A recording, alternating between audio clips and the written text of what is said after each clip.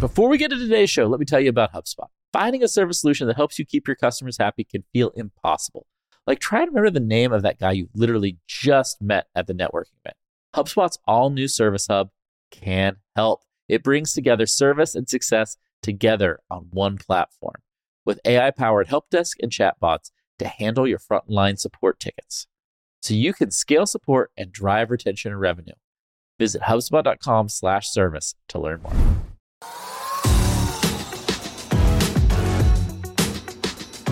Hey, welcome to this week's episode of Marketing Against the Grain, your podcast about marketing, taking you behind the scenes on everything growth, marketing, and honestly just stuff we like on the internet. As always, I'm your co-host, Kip Bodner, and I am joined, well, first of all, don't mock it, but the best thing of his day is a piece of dark chocolate. And if you think his marketing takes are in the gutter, wait till you hear what he thinks about peanut butter. Oh, I can't believe we're going to go there. It's the one, the only, Kieran Flanagan. Kieran, you like crunchy peanut butter, man. What the heck? I'm shocked. I'm shocked and appalled. If there was a poll, you would be on the losing side, Kip. I don't think so. Oh, I think all of the replies were crunchy. There was like maybe one or two smooth. Smooth is... What is the point in having smooth? It's delicious. Why do you want like bits of peanuts stuck in your teeth while you're having like a sandwich or toast or something? They're the best part. Like, what? No, then just eat a whole peanut. Why do you need like a half and half? Like, you can't decide whether you want to eat a full peanut or if you want peanut butter. Like, I don't understand. You can't put peanuts on your toast and spread it and it's not delicious like crunching up peanut butter. Crunching up peanut butter is for people who are, truly love the peanut butter experience. Smooth, I think, is just for people who are not really into peanut butter. Oh, so you're throwing background shade that I don't really even like peanut butter because I don't like crunchy peanut butter. I don't think you do. Man, I thought we were friends. I've had Slacks today. People on your team, Kip, telling me they're Team Crunchy. Those people were wrong. And they do not have good taste in peanut butter and don't know how to, quite frankly, maybe eat in general. I don't understand. If the listeners leave us a review, we love reviews. That's true. Please do leave the review. If you like the show, please do that. And then tell us if you are Team Crunchy or Team Smooth. All right, Kieran, I want to talk to you about something I saw that is pretty awesome. So for everybody listening, we're going to cover a ton of awesome Twitter-related content today. But I want to talk to you first, Kieran, about some place we're going to go that you're really going to want to go. Are you excited to hear about this? I'm excited. This is IRL.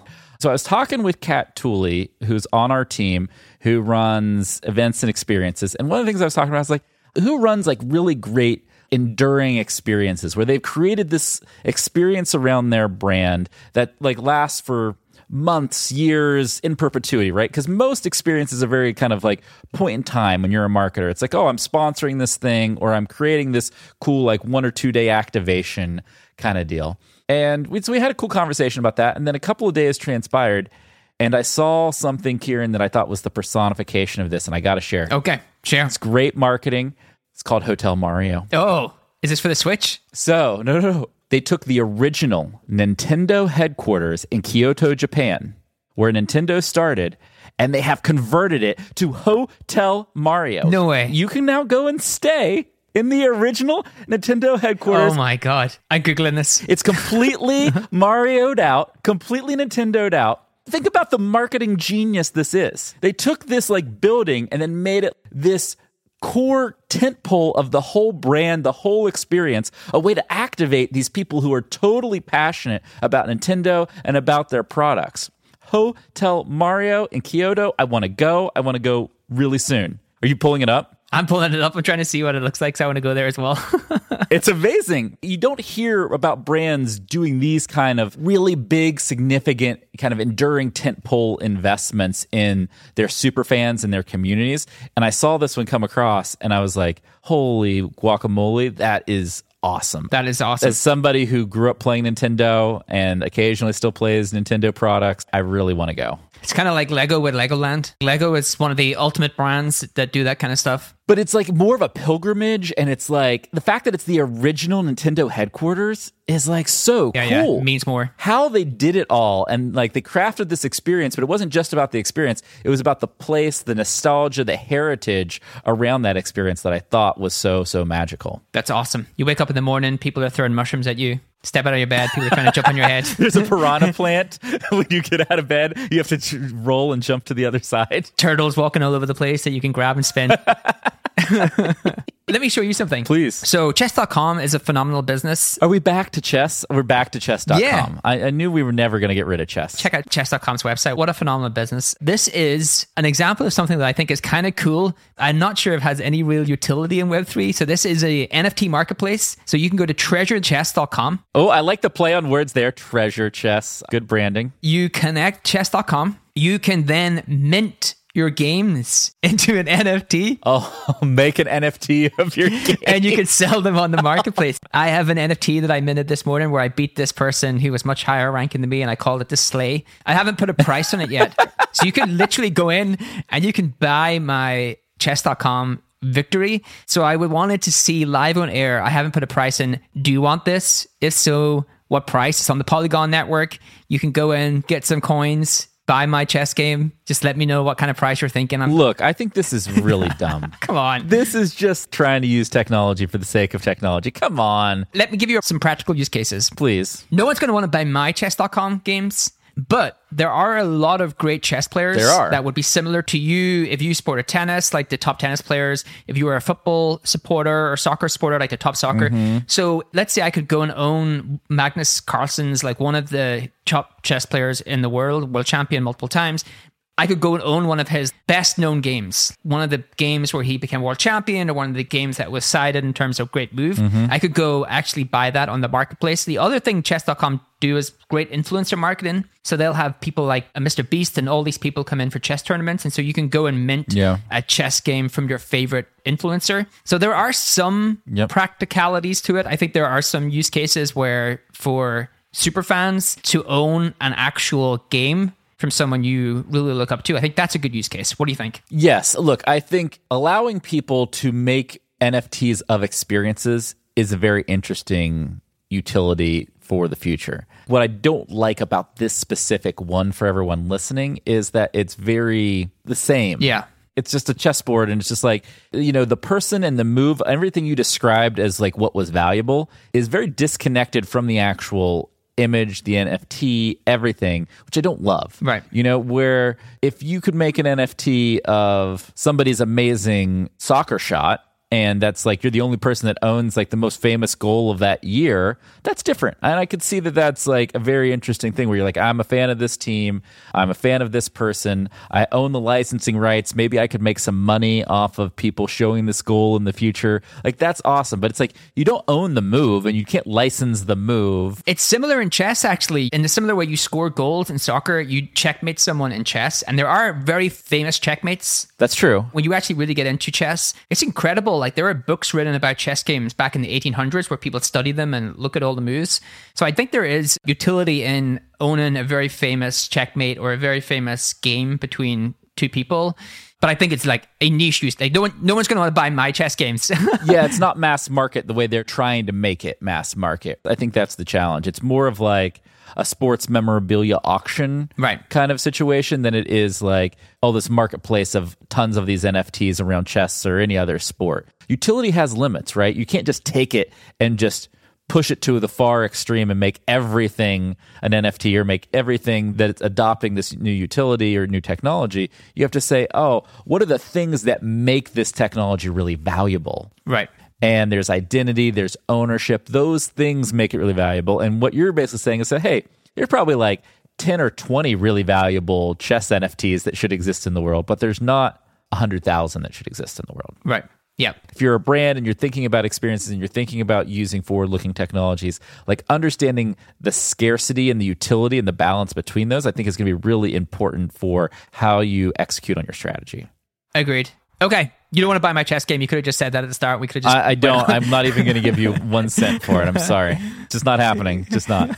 So I've got a great Twitter thread. I want to go favorite Twitter thread of the week.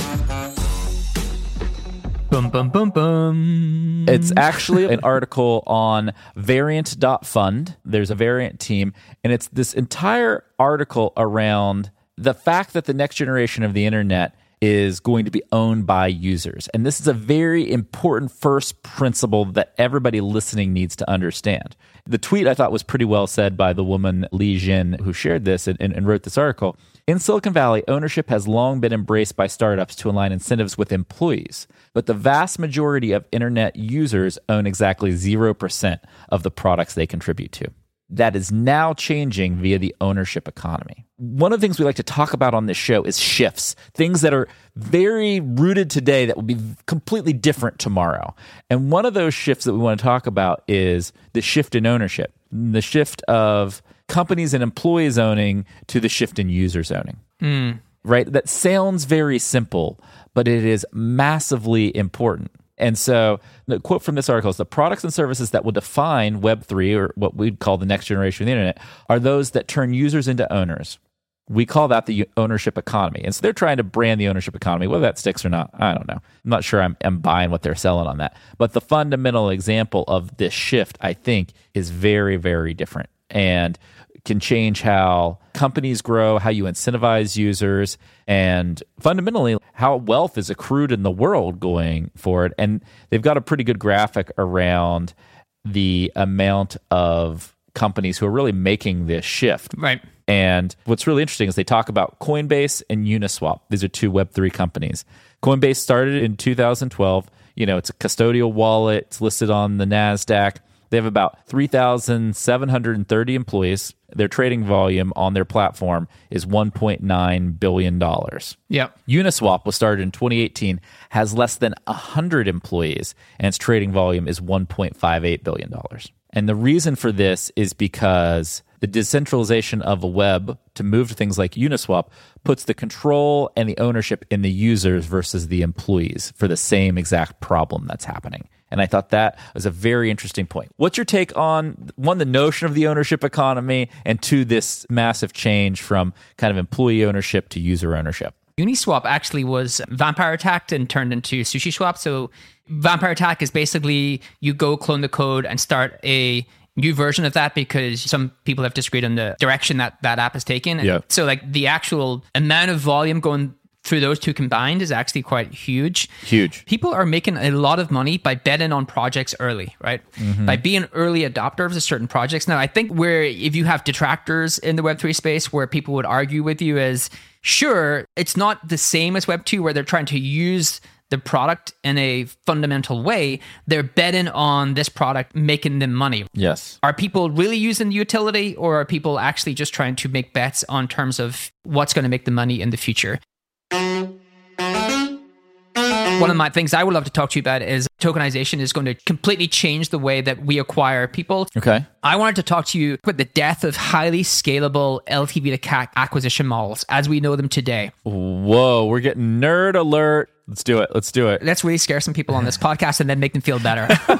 We'll take you down and then we'll lift you back up.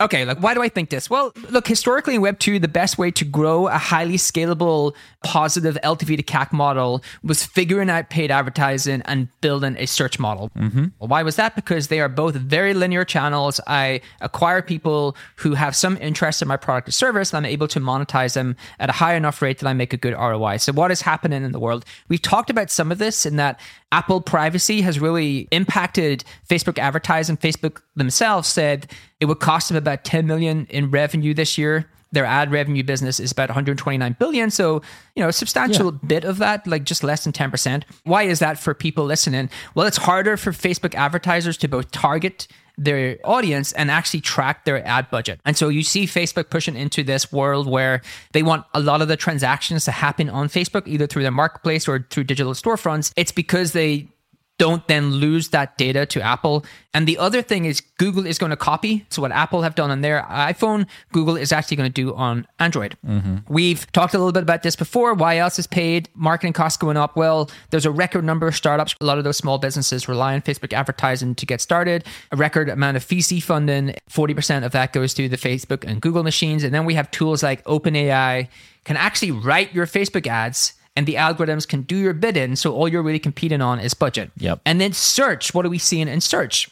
Well, in 20% of all search listings, we're seeing Google only return 7 search results. Now, it tends to be branded search and navigational queries. Yes. So Maybe not as bad because informational queries, it would be much, much worse. But hey, we're seeing that.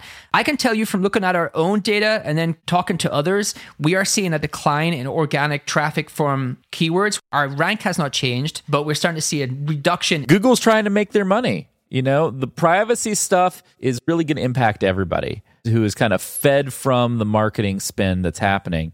And marketers are ultimately going to get squeezed. They're going to get squeezed. Web2 companies more than ever want to keep you on their platform. They do not want to push you anywhere else. And then we've done the zero click before. We've done 46% on desktop, result in no clicks, which is about 65% combined on desktop and mobile.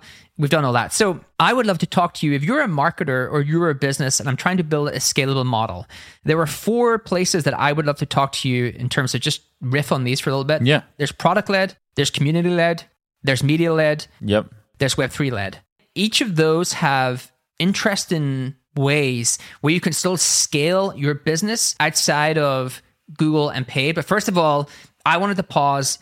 If you were thinking through this problem and given marketing execs and people who are trying to build a marketing strategy of the future, a really good plan, a growth plan, what advice do you give them? So I think that advice depends on whether you're in a status quo situation or if you're starting anew, right? So you know, do you have stuff that you're working against, or do you have a blank canvas?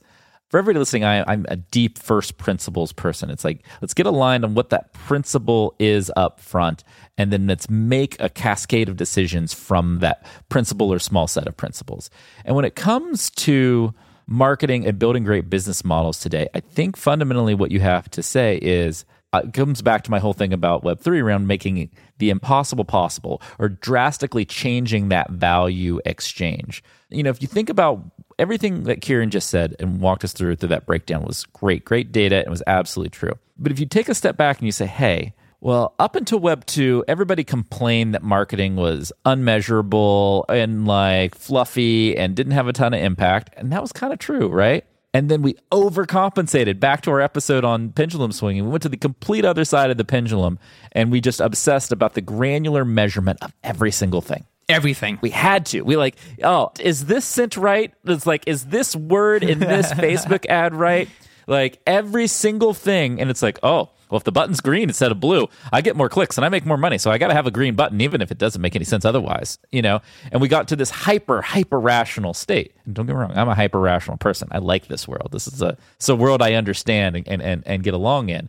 But we lost everything, you know? The whole story that you just told is actually a story of commoditization of tactics and platforms to the mean, because once you just optimize and use data, everybody normalizes against each other and ends up at the same place because everybody has the same data, the same platforms. Right. And so it turns out we actually have to swing the pendulum back to the fact that like the story is now what matters. The brand is what matters. The things that were historically really hard to measure are now more important than ever. So that's step one. So I would understand that if I was trying to go to market, I first have to start with, how do I redefine a category and position my company in a very different way?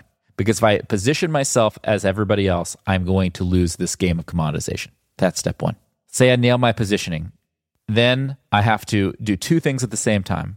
I have to align on one or more of the growth models you outlined. We're going to talk about that. And then we also have to have an emotive reason to believe in this mission that we're going down. People have to smile. They have to want to wake up and help us be successful. And when you go back to that ownership economy, the reason that's an interesting concept is because there are lots of people, your customers, who wake up who are directly incentivized to help you be successful. Exactly. And that's awesome, but it's not enough. You also have to make the emotion around being successful positive and something that they want to be a part of. And so you do that, and then you need to align the growth models you're talking about, Kieran. Right. And I think the growth model largely depends on how you can differentiate yourself the most. If that's a Web3 kind of community or ownership-driven model, because you're playing in a space where nobody's doing that, that's interesting.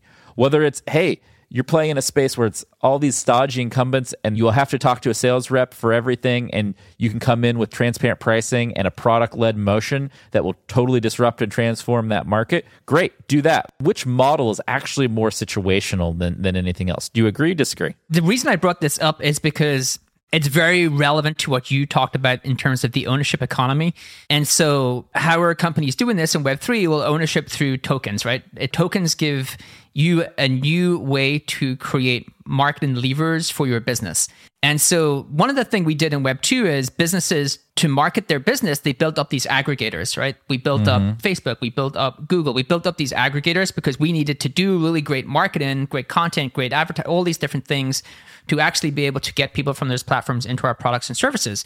And so Web3 is some way removing those aggregators. We can debate that another time if it really is going to do that or not. But what I find fascinating is in a Web2 world, your core stakeholder is your customer. You create a marketing and sales machine and your stakeholder is your customer. In a Web3 world, your stakeholder is much, much bigger. It's not just your customers, to your point, it's your users. It's the community at the start of the cycle. You have to be purpose-led from the start, but it's also the developers. If you look at a lot of these Web3 companies, they create large funds for developers to help build out their ecosystems. It's their investors, it's their partners. There's a great article from this on Andreessen and Horowitz. Did I say the second name right? I didn't get the second name right at all. I knew. Ben Horowitz is going to be like, who's this Irish man who cannot pronounce my name? Can we just edit over every time? No, we're not editing that out. Leave it in. Can we get someone just to, you know how people have like stunt doubles? Can I get someone to double up and just... You want a pronunciation double? I want a pronunciation double that just like says the names.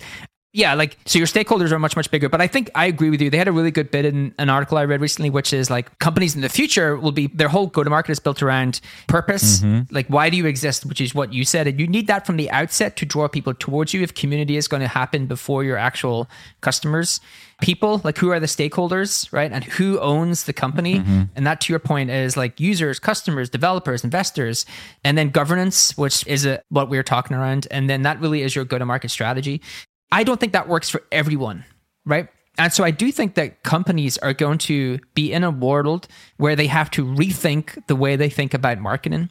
If you think about marketing just in terms of I can put a coin in and get 3 coins out, that may get harder and harder. It's going to be way harder. Yeah, as you get whittled away on paid and you get whittled away on search. Totally. And so I think the way that you think about marketing is likely going to need to change regardless of the go-to-market or business model you choose. Kieran, can I blow your mind? Yeah. Do it. Blow my mind. I just got a thought while you were saying all that, and it I blew my own mind for a minute, and I want to blow your mind for a minute. Let's do it. You were talking about all this, and what's interesting is I was on the train of thought of influence. And part of the hard thing to measure in marketing is how marketing influences one another. And so I got thinking around like, oh, it's interesting. We've historically had this like situation where we felt like the gatekeepers, the company, the sales reps, everybody were biased. They were biased because they had this invested interest in making money. And so what did we do, Kieran? We turned to our peer. We turned to our people in our network and we said, hey, you don't have any bias here. Tell me what I should do. Tell me what I should pick. Yep. The ownership economy completely changes that. Now, your peer has just as much bias as the salesperson. Yeah, that's true. Actually, yeah.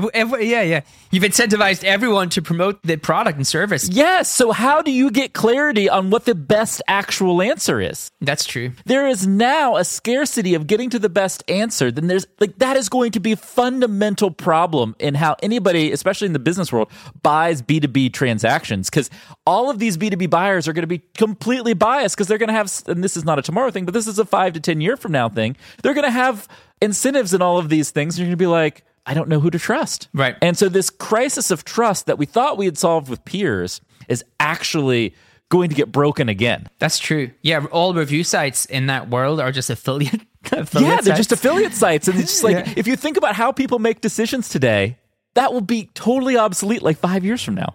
Isn't that mind-blowing? That's not a 5 to 10 year thing. It's starting now. It is starting now. If you're in the Web3 space, yes, that's another thing. Like most of my Twitter feed is like Web3. Yeah, people pumping the stuff they have stakes in. Most of it is recommendations. Yeah, pumping NFTs, pumping coins, pumping chains.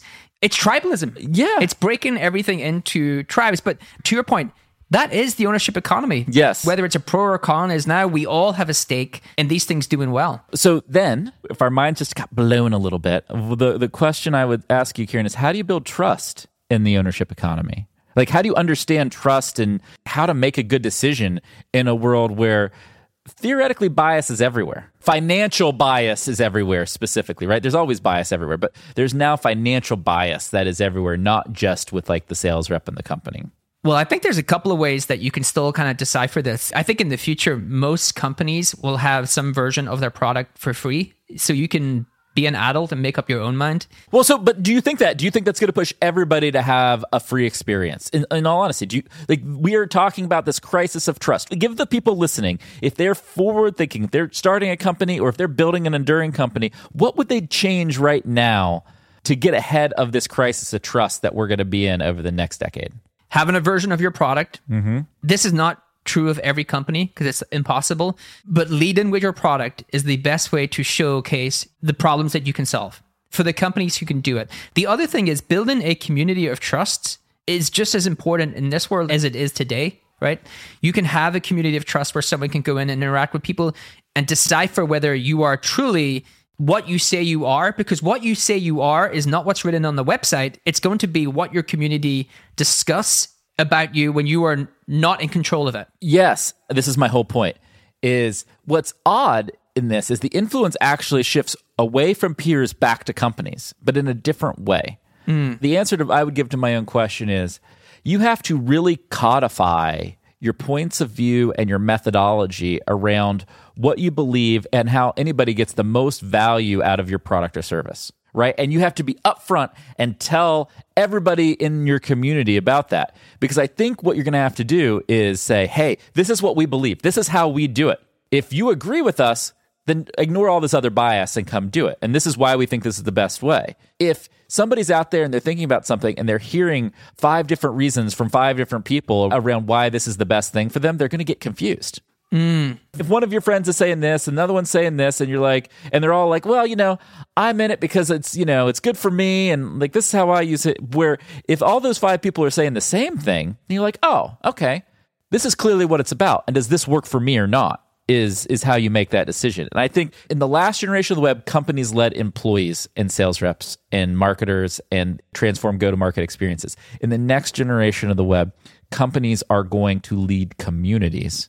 And they're going to tell the story through the community and set the expectation methodologies through the community versus internally. Not that they're not going to do it internally, but in addition to internally, really. Yeah, it adds another wrinkle for companies to think through, right? You have to nail your purpose from the outset. You have to nail your use case, the problems that you solve from the outset. And you have to then have a community who believes in those things, but find a real balance between the community who is there because they truly believe in that purpose. Yes. They truly care about the use case and the problems that you solve, and are not just a bunch of people doing affiliate marketing aggressively on your part. Totally. If you're a brand, right? Yeah. And you start an affiliate program, that affiliate program can really go south for you if you do not have very tight controls over it in terms of how the affiliates position you, in terms of how the affiliates market you, in terms of how the affiliates speak to other competitors and other competing affiliates about you. Like there's just clear guardrails and restrictions on those programs, and for good reason. In this world, it's completely decentralized, right? All of these people own your token. They own your token. Yeah. They're not affiliates to you. They are owners. They're owners. They don't need to promote you through a link. They don't need you to sign off on anything. No. They could just buy your token and then go promote the hell out of you. That is really interesting. Like, how do you control the brand quality? Like, how do you control how people speak about you when you have completely decentralized who owns your company? Yeah, so as business models transform, different disciplines happen, right? And so in the B2B world, you had sales enablement. As you went to market with sales reps, you needed to enable your sales reps so that they could tell the same story and be empowered and be on the same page, right? Yep. And then there are a lot of company out there with like franchise and partnership business models. And so then you had to enable those groups. Nobody's ever talked about community enablement much. I love that. We are moving to a world of community enablement. Yeah. Where you're going to have to enable your community to enact and sell and advocate on your behalf with the messages that you're doing. Most of the community talk is around community engagement, community mobilization, all of those things. Well, the financial incentives that we're talking about around ownership, they take care of a lot of those. They're your sales team. Yeah. They're your sales team. They're your extended sales team. And so if you're going to enable your sales team, then you got to enable your community. That's what's going to happen here. I love it. Hey, can we do a real fun thing while we're on this? Yeah, please. I love fun. Can we try to define What is in community? Oh, jeez. I know, right? Man, I've been speaking to a bunch of companies who are trying to build out their community strategy. It's so hard for everybody listening. It's so freaking hard. You go to one company and it's like, what's in community? Hey, it's like the actual Discord, Slack, the things that you interact with each other. And then you go to a different company and they're like, it's everything where someone has subscribed to you, right? Yeah. Subscribe to your blog subscription list, your newsletter subscription list, your Slack, like all of these things combined, or your community. There's not actually a definition of it. So when you write about it or speak about it, I think it's really hard for people to know if they're speaking around the same thing. It's very obtuse and it's very vague. I get that. Let's come at this from the principle framework side of our thinking here. And so the question before this question that you would answer is, one of the ones I answer a ton is, how do you define what's marketing and what's sales? And I've always defined something that needs one-to-one human attention and customization to make happen is sales. Yep. And anything that needs one-to-many scale is marketing. Yep. And so let's try to see if there's a framework like that exists for community. Do you think that you have one yet? Or where's your head on it? Yeah, I'll give you a community framework and then tell you why it makes things more complex than simplistic. You give me the framework, and I will try to attack it with some ruthless simplification. Okay. We've talked about the types of community before: community of product, community of practice, community of hobbies and interests. I think all great communities really focus in on achievements. So they actually care about your personal growth. They care about the connections you make, and they care about how you can display your achievements in some visible way. Yeah. Now, there's two ways that you can think about community in my mind. You can say community is purely the connections. Okay. So like to be community, it has to have an account and some way of like interacting with someone, right? That would be actually really easy to define for people. Yep. The other one is, I think in the future, you cannot separate your media from community. I think community works perfectly fine in terms of your interactions with people when it's a community of product, because those people have an incentive to sign up to your community and use the community because they're a customer. Yeah, totally. And there's no one else competing with your community. You're the only one who's built a community around your product. I think when you go to community of practice, which is around content, education, things that you want to learn, we are in a world where community has to be thought of in the same way. Like media and community are two of the same things, and you have to think about them in totality. So to me, community is anything in terms of where you have a relationship with that person on a medium where they're interacting with you, whether that is like on your social channels, whether that is on your content channels, whether that is in your Slack channel. Now, the only thing is, I think that makes things much more complex in terms of how companies can design teams around community and design strategies. And I can give you reasons why, but I want you to come in and tell me how you think about that. I like what you're saying. I don't think it's all the way there yet. Yep. How I was thinking about it is the world is a 2x2 and like how do you organize everything, right? And it's like the world is a 2x2. Can we do that as one of the NFTs? Oh, totally. That? Yes, we're definitely going to do an NFT of me saying the world is a 2x2. And so if I think about the 2x2, what you're kind of saying is regularity of engagement, right? Do they, on one end, they don't engage with you at all. On the other end, they engage with you pretty regularly. And then the second axis is, I think, actually the debate is actually kind of what you're debating. And I'm going to give you a philosophical answer and see if you agree or disagree. The vertical axis there, I would say, is how much they adopt your beliefs. So do they adopt your beliefs a little or a lot? And adopt your beliefs are a proxy for, do they pick you? So it's like, oh, if they engage with you regularly and they pick you, yes, there are other players, there are 10 players in your market, but they spend most of the time with you and they largely believe the same thing you believes in the world. That's your community, in my mind. That upper right-hand quadrant of that 2x2 is community. Do we believe that as someone who's subscribed to you, regardless of how they subscribe to you, or someone who is actively engaging with you in that channel? Because I think that's two very different things. Let me give you like a really specific example. Give it to me. Is it your newsletter subscription list, or is it the people who open the newsletter on an active basis, or is it none of those people? That is not qualified enough that you are on our newsletter. It's like you have to be interacting with us in some other meaningful way. I think you would answer this question through the lens of, well, what is the purpose of community, right? And the purpose of community, because again, begin with the goal, and the purpose of community is to basically advocate and build affinity for the product and the brand. We're the marketers. Let's say that's what we're saying. So if you believe that, I think you would say, oh, well, to advocate, you have to believe kind of what we believe, you know? And to drive affinity, drive awareness and everything, you have to engage with us enough to share stuff with people, to actually use the utility around having that stuff, right? Interesting. And so I would say that top right quadrant is your community, and everything else you're trying to move, the top left and the bottom right, you're trying to move up to that top right quadrant. And so in that very tactical, specific example you gave of email newsletter subscribers, you would say it is people who subscribe to my newsletter and have adopted my belief system around how to solve the collective problem we're trying to solve.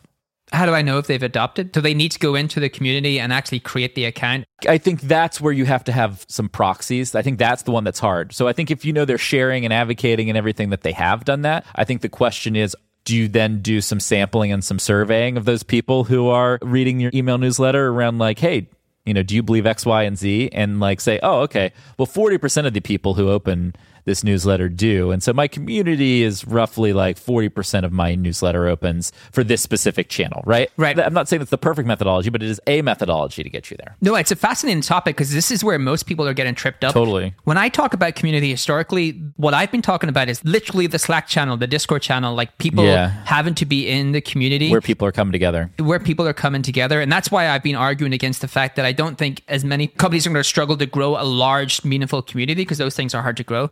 If you include content, then many companies have already built a large community. I agree with you that it's not as simple as just like including your subscribers. It's not binary. It's not the Slack group and it's not the email newsletter is the point I'm trying to make. It's some group of people in the middle. My methodology is basically trying to help you find the people that are in the middle. Right. And I think this is actually where one of the huge steps or mind shifts or frameworks that we need to move into community-led is missing because companies are struggling to, I think, move from that community or product thinking to this community or practice, which is much more, when I think about community, I think of two problems you have to solve, which is your horizontal and vertical problem, your depth and breadth problem. So community or product, we focus a lot on depth, right? How do we deeply engage those customers? Because it's a smaller group of people, we can spend much more of our time trying to obsess over how do I engage this cohort of people? And they're all there for the same reason. Yeah. They're trying to become better on your product.